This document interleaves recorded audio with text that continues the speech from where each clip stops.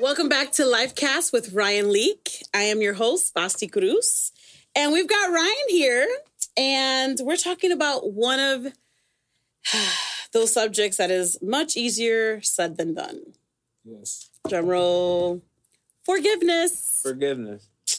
So, Ryan, I mean, you come for everybody's life when you write books like Unoffendable. You know, we're talking about being self-aware, being better. So what, in your mind, what are the steps to forgiveness? Well, you know, in one of our previous episodes, we talk about how sometimes there can be a lightness that I kind of carry when it comes to just forgive them, you know. It's not. I know sometimes I can talk that way, but I realize the heaviness of it, how serious it is, how hard it is,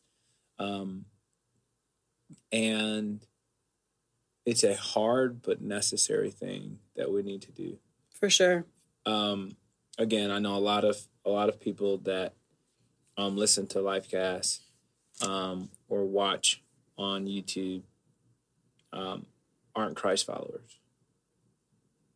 There is no way for me personally that I could walk in forgiveness without the love of Jesus, personally. And I think the first step in forgiving someone else is receiving the forgiveness of God. When you realize what you have been let off of the hook for, it's always going to be much easier to extend that to someone else. So for me, the first step is realizing you need forgiveness, and sometimes it's like I'm holding on to this thing because of what you've done to me, without the recollection of realizing the things that we've done to other people. In our minds, we've never broken anyone else's heart. Does that make sense? Yes. In our mind, all we can see is our own pain, and sometimes you have to step up just a little bit, elevate our perspective, and just realize, wait a second, I've been on the other end of some of the things that have caused me pain, and sometimes we'll do a comparison. Well, I didn't do this, but man, if we took a fine-tooth comb through any one of our lifestyles, any one of our histories, there's a lot of bad there. Yeah. And to receive forgiveness from God, I think is the first step to truly walking in forgiveness. So. You know, it's so interesting because I think it's what you said. We don't ever think that we are going to break somebody's heart or cause the pain, right? Right. We only can say, well, they did this to me. I was hurt. I have a right to hold on to this. Right. And I have a right to feel the way I feel. So it's to your point of, you know, just learning that we have been right off the hook for so many things, and forgiveness. God doesn't think twice about forgiving us. You know, we ask for it, He forgives us. Right. So in our life, when you think about forgiveness, again, we're talking. What does it mean? Reconciliation? Does it mean that you're still, I forgive you, and we're gonna go to the mall tomorrow, and you know, I forgive you. And I understand that there's different levels, right, of hurt and pain. Sure. But I'm talking about like someone that high level, right? So I forgive you. Come over for dinner tomorrow. Yeah. Some of the most difficult people to forgive are the ones that we don't get a choice to not have proximity with, especially when they're family. Oh, that's so true. Or someone that potentially we work with. Sometimes the only way we would ever have proximity is if we quit, or if they were fired, or if they quit, vice versa. So, but no, I don't think forgiveness equals reconciliation. In fact, I think we could do a whole season on boundaries. Sure. And sort of creating those and having healthy boundaries with people, I don't think it's forgive and forget. I think it's forgive and learn. And so sometimes there is something of me going, I'm going to let you off the hook, but I'm not going to continue to put myself in a position for you to hurt me. That's good. Proverbs says, as a dog returns to his own vomit, so a fool returns to its own folly. And sometimes we will return to the same relationships. Mm-hmm. We will return to the same toxic behaviors, expecting a different result. Yeah. And then have the nerve to get mad at God for us being in the same cycle. And so sometimes to break that cycle, sometimes you have to break the proximity to the person that is causing you pain. Yeah. Sometimes you're breaking the proximity because you're the one causing them pain. And they don't have the strength to walk away from you. Yes. And so I don't always believe that forgiveness equals reconciliation. In fact, I am pro forgiveness from a distance. Yeah. You know, I can forgive you all the way over here. Mm-hmm. And God bless you yes. over there. Can keep you at arm's length. But there are some. There are just some relationships that are just so toxic, and they don't know how to not be toxic around each other. And so sometimes the best thing is to create some separation. The way to really know that is to involve the right people. You want to have a good set of somewhat unbiased, objective perspectives in your life. That's why I always recommend people find mentors, and they're constantly reaching out to people. There will never be a shortage of people in this world that want to give their advice to other people. Never. So to be able to find some godly older wisdom, to someone that has learned a lot of lessons that can look back and say, hey, here's some perspective. I'm very much a fan of counseling, of being able to go, hey, invite another referee in. To be able to make some calls for you to say, hey, is this a person? Sometimes a person needs a second chance, and I'm all for a second chance. Mm-hmm. When we start getting into 10th and 11th, yes, you know that you're not learning something at that point. Yeah, you're not learning. At that point, you've invited that toxic culture. Right, it's part of that relationship. Yep. And you keep going back to it. It's kind of like. A friend and I were having a conversation, and she was telling me that she got to the point in her single life where she was like, you know, Basti, because she was in an abusive relationship, physical and emotional. She said, when I left that relationship and I went through the healing process, she's like, I remember getting to a point where I was so desperate to have somebody that if they didn't emotionally abuse me, physically or verbally, I accepted the liar. I accepted all of it. So I really wasn't learning from my past. You know, I was just accepting what was coming to me. They were still hurting me, but I was still like, well, at least they didn't beat me. And I'm like, wow. So it's like the whole going back to the vomit. If you don't learn from it and you don't break that cycle, the hardest thing for us to do in life is change. Change is hard for everyone. I like change. Yeah, I do too. I like it. It keeps things exciting in my life.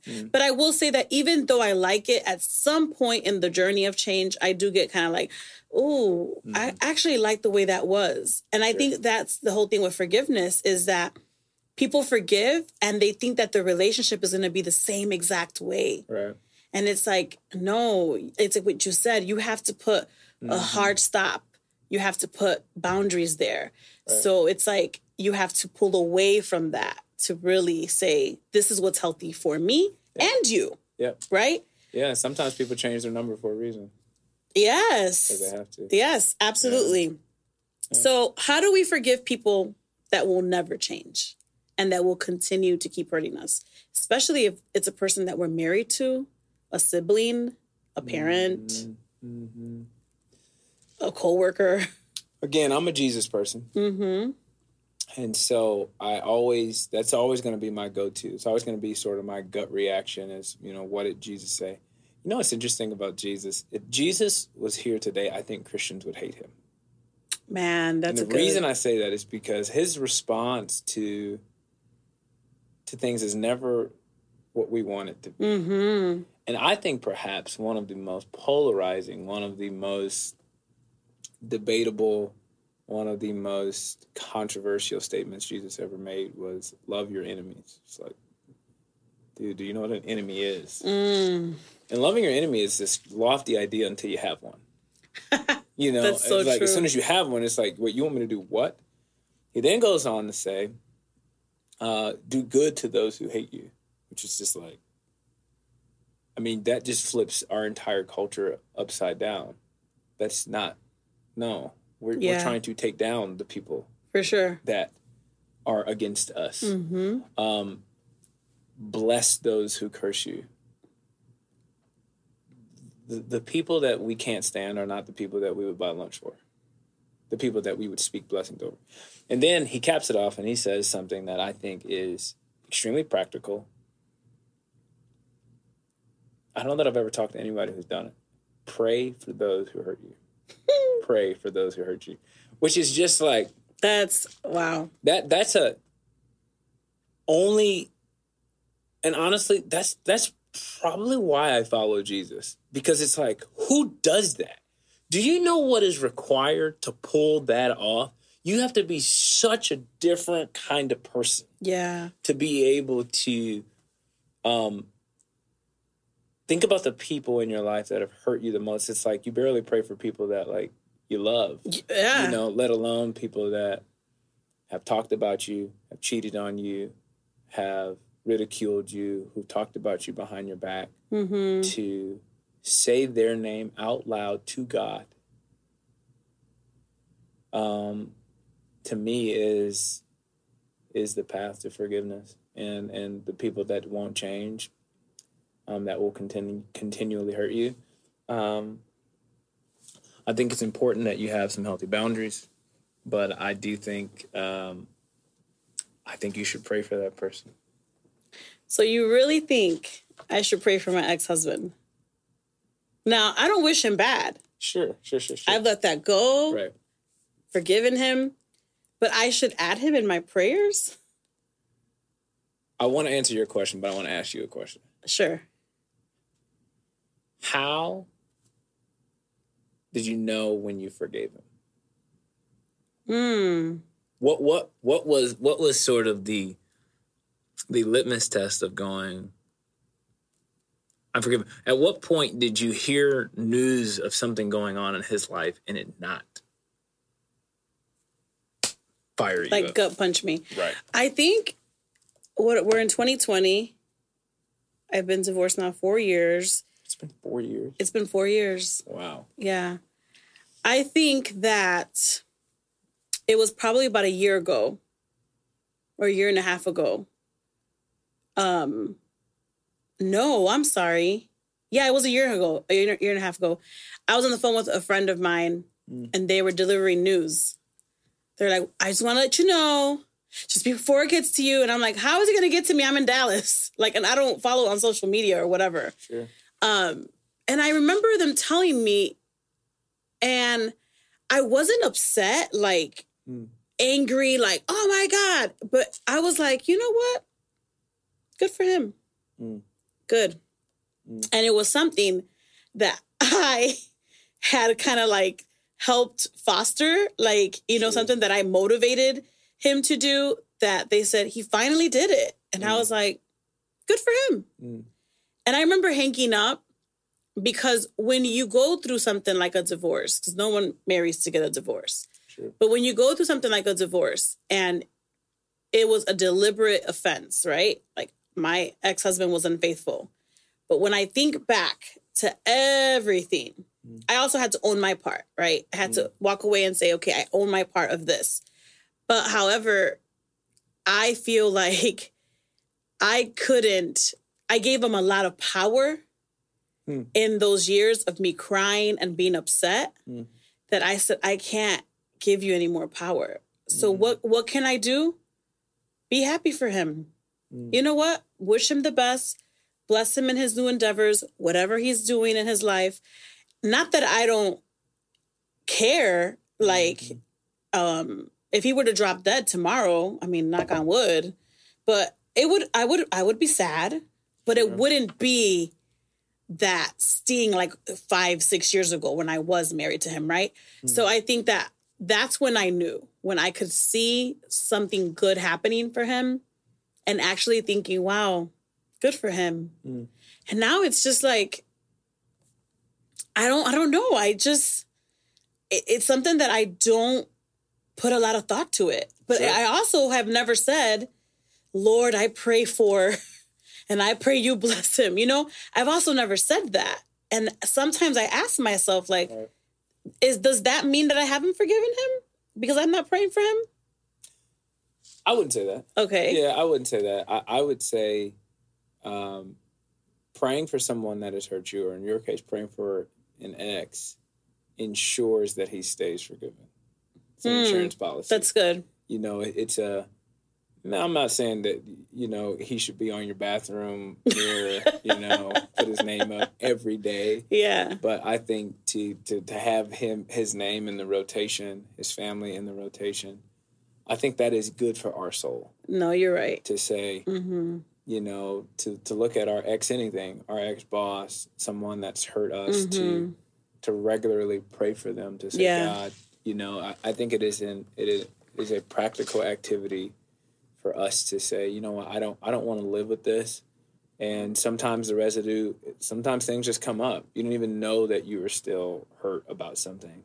I think it's important. I mean, I'm thinking of a couple of names right now that I'm just like, yeah, I probably need to pray for them because I've given them some thought life space. And I really should have been giving them a little bit more prayer life space to say, no, Lord, I want to actually pray thought life space versus prayer life space. That's good.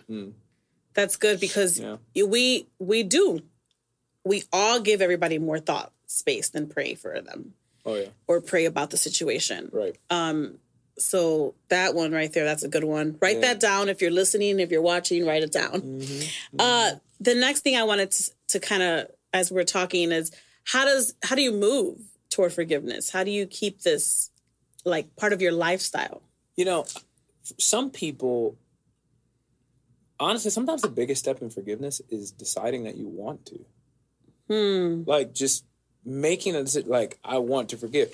Because sometimes you've been so hurt, that's all you got left. Yeah, You stole everything from me. For you sure. You took my joy, you took my peace, you took my stuff, you took my life, you took my business. You feel like holding on is all I have to hold on to. And so I think making the decision, because I don't think forgiveness is an overnight thing. I really do believe it is a journey. But making the decision that I want to, I think is the step forward to even saying out loud, Lord, I want to forgive this person.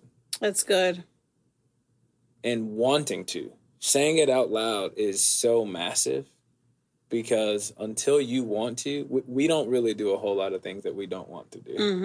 Until we have said it out loud, until we've said, hey, Lord, help me get to this place where it's honest, not where I'm just saying that I've done it, but to where it's truly in my heart, I've truly given this to you. Because I don't believe forgiveness is saying, hey, what this person did wrong is right. Yeah. I think what forgiveness really is saying, I'm no longer holding this person responsible for my wholeness. Yes. I'm going to go to God for my wholeness, and I'm going to let them off the hook.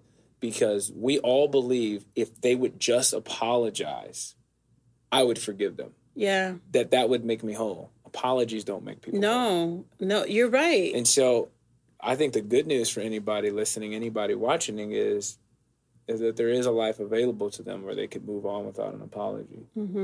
And some people will stand in line for 30 years waiting for an apology, and that person will go to the grave, and they never got their apology.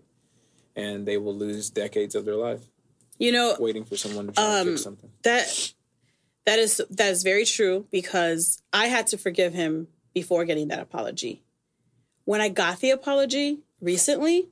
Oh, I didn't know that. I thought I told you. You told me that? When our friend died. Ah, yeah. When we had our friend that hooked us up died, one of his best friends. Oh, wow. And when he died, and he called me to tell me that he died, I was obviously like, wow, I'm so sorry. this is tough, whatever. Hung up. About a week and a half later, I get the call. And it was him. And I'm like, why is he calling me again? And I answered, and he just says to me his spiel of, I'm asking for forgiveness. Wow. And I remember I was driving on 35, trying not to get killed.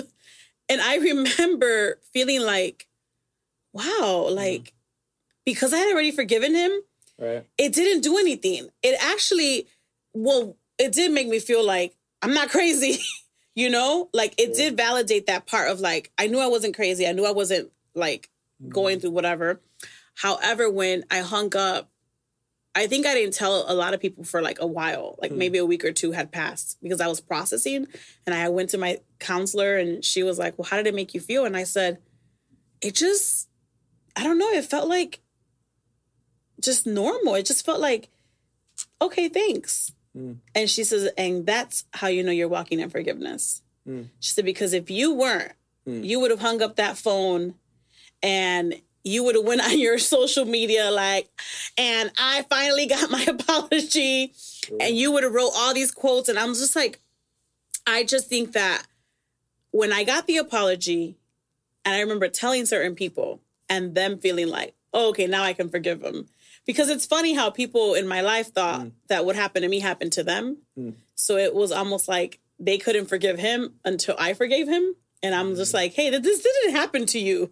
It happened to me. Right. So I think... And that's a thing. And I was about to... That's what I was about to segue. And I'm going a little off our script. Yeah. But I was going to say, what do you do with people in your life that when you have forgiven a person that has hurt you, that has betrayed you, that has just done the worst things to you, and you've forgiven them, what do you do with your family or your friends that say, how could you?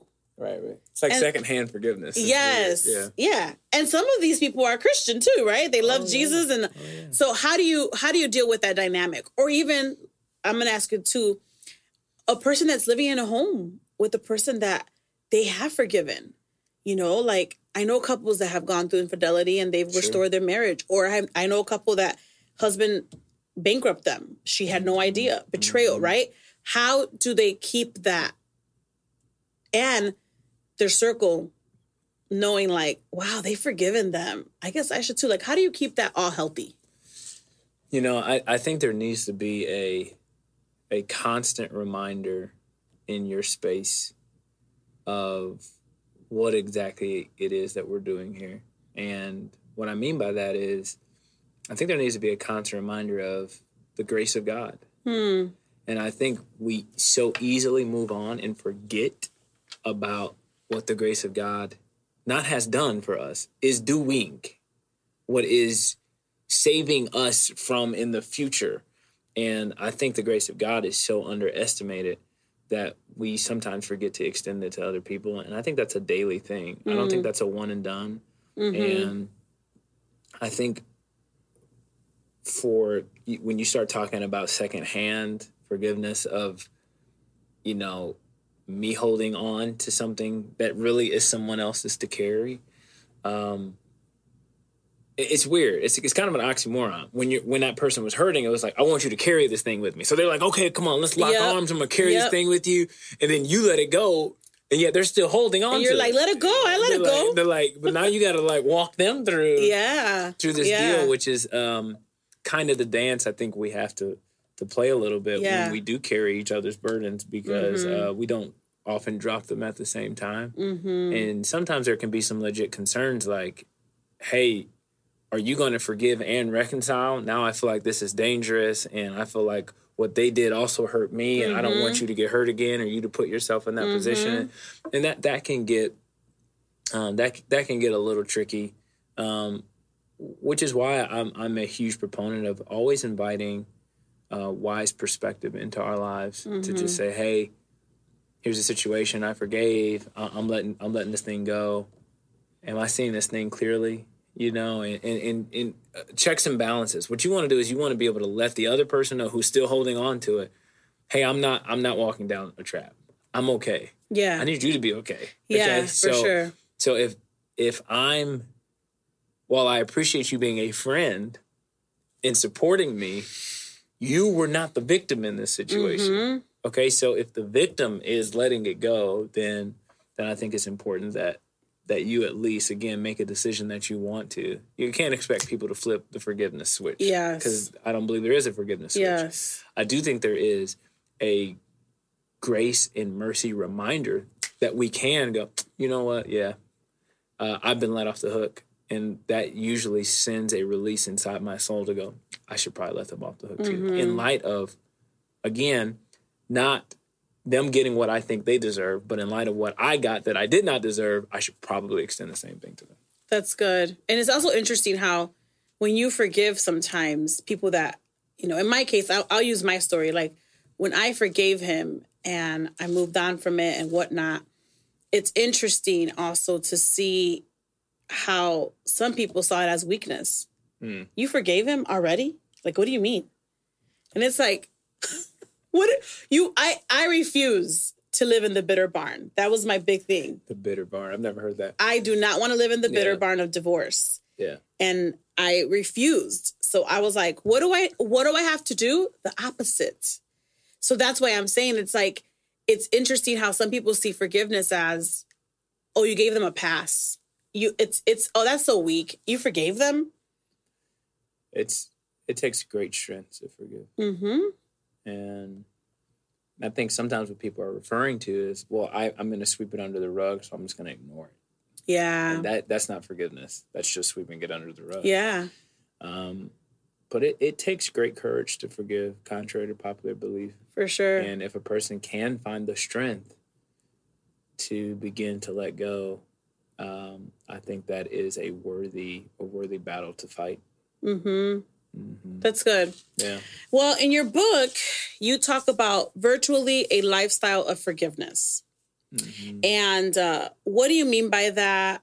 What does that look like for us to live when we talk about unoffendable and forgiveness? You know, so there's this part in the book where it's like, let's deal with some past pain. All right, now let's prepare ourselves for the future, mm-hmm. right? You know, we talked about this in episode 1 of season 2 of like this idea of preparing for an election. Someone is going to offend you. Someone is mm-hmm. going to hurt you over the next 2 years, mm-hmm. over the next 5 years, over the next 10 years. This is a part of life. And if we wait for someone to hurt us to then decide who we're going to be, it's too late. It's too late because we're not great responders. We have to make a decision ahead of time as to the type of person that we want to be. So you think about what prejudice is. This is prejudging. Okay, I'm making a judgment about you before I even know you. Think of it in like, what's the opposite of that? You know, that would be what? Pre-mercy? Okay? Like it's going, is it pre-grace? Is it, you know what? I'm going to go into this meeting. It's probably somebody's going to get on my nerves. But you know what? Before they do that, I've already decided in my mind, I'm going to give them grace. Yeah. And it's deciding to forgive someone before they hurt you. Mm-hmm. And it's your life. It's your lifestyle. So there are, I've had friends that have said some very hurtful things over the past couple of months. And in the moment I was going, I can't believe they said that. But then I think, I already made a decision about how I was going to handle this moment. Yeah. And so, hey, I'm going to do my best to own my part and do the best that I can in this conversation and try to be unoffendable or at least mm-hmm. try not to stay offended. Sure. And I was offended. I was very offended. For sure. For a solid 48. 72 hours came and I said, I got to own my part. Mm-hmm. And I can't. I'm not going to live here. Yes. I went here, but I'm not going to live here. And I've already decided the type of person that I want to be. Yeah. And I refuse to let someone else's offense. I really believe offense is a temptation to pull you out of the character of who you really are. And so I just refuse to allow someone. Can you say that again? Offense is a temptation to pull you out of the character of who you are. That's and so good. I refuse to fall for that temptation. Like, you can say whatever you want. And yes, I am not Superman. I bleed. But I am not going to start being someone else in response to your offense. I'm going to keep my character intact, keep my integrity intact, and continue to live the life I believe God's called me to live. Because then it goes back to, what do you want to be known for? Absolutely. And if you're constantly responding to the offense, it changes 100%. who you are, how you act, how you respond. Yeah. Man, this was heavy. Yep. I feel challenged, and I hope y'all feel challenged. And get this book, you guys. It's not gonna be a purchase that you'll regret, like those app things you bought a couple episodes ago. But this was good. Can you let us know what awesome nonprofit you're gonna highlight today? Yeah. So today I want to plug Hope International. It's a great organization that's doing some great missions work around the world. What I like about Hope International is they're not just spreading the gospel around the world. What they're also trying to do as well is provide economical solutions to people in dire situations. So it's one thing to give someone some money. It's another thing to put them in a position to create wealth for themselves. And so they're doing some pretty unique things. So go ahead and check out this video and support Hope International. At Hope International, we look at the world around us and see beauty and potential. But we also see brokenness, broken communities, broken families, and broken dreams. We believe that God wants to restore this brokenness. Hope International's mission is to invest in the dreams of families in the world's underserved communities as we proclaim and live the gospel. We do this in 4 ways. We provide people with biblically based training, equipping them to mobilize the skills God has given them. We offer them a safe place to save money for the future. We help unlock their potential through small loans. And we disciple, pointing people toward Christ while connecting them to local churches. So what does this approach look like? Meet Marie. Marie lives in a large city in the Republic of Congo. With no formal education and few jobs available, she and her husband struggle to provide for their children. God has given Marie skills, dreams, and a great work ethic. She's a talented seamstress, but with her family's limited income, it would take her 20 years to save up $100 for a sewing machine. But what if Marie could buy a sewing machine today? Through Hope, she joins a group of entrepreneurs from her community and receives a small loan. She uses the money to make her sewing business a reality, meaning more regular income for her family. Over 6 months, her group meets every other week. During these meetings, they worship, study the Bible, complete biblically based training, save money, and make repayments together. Marie is hearing about Christ's love and learning to walk with him. Now she is more able to put her skills to work, and her family is on the path to thriving. Daniel also has big dreams for his family. Daniel is a farmer in rural Malawi. His family lives mostly on the crops he grows, and they sell whatever's left over. Even though he works hard, Daniel never seems to earn much beyond his family's daily needs. But when neighbors from a local church invite him to a savings group, he joins. Each group member saves small amounts, sometimes as little as 10 cents a week. As their collective savings grow, they can use these funds for school fees, emergencies, or to invest in businesses. With his savings, Daniel buys and raises goats, selling their kids at market, and eventually he saves enough for a cow. When the group meets together, they support one another, pray, study scripture, and learn how God has equipped them to provide for others in their churches and communities. Now, Daniel has more hope for the future. Around the world, we're seeing men and women use the gifts God has placed in their hands, their time, dreams, and talents, to break the cycle of poverty. We're seeing them reconciled to their Creator and their dignity restored. We're seeing relationships thrive within families, neighborhoods, and communities. That's how Hope helps families flourish. Learn more about investing in dreams at hopeinternational.org. Thanks for checking out today's episode with Lifecast with Ryan Leak. If you loved this episode, you felt challenged, we want you to do a few things. We want you to rate it, we want you to review it, and we want you to subscribe. And we want you to share it with a friend. So, until next time, we're out. Holla.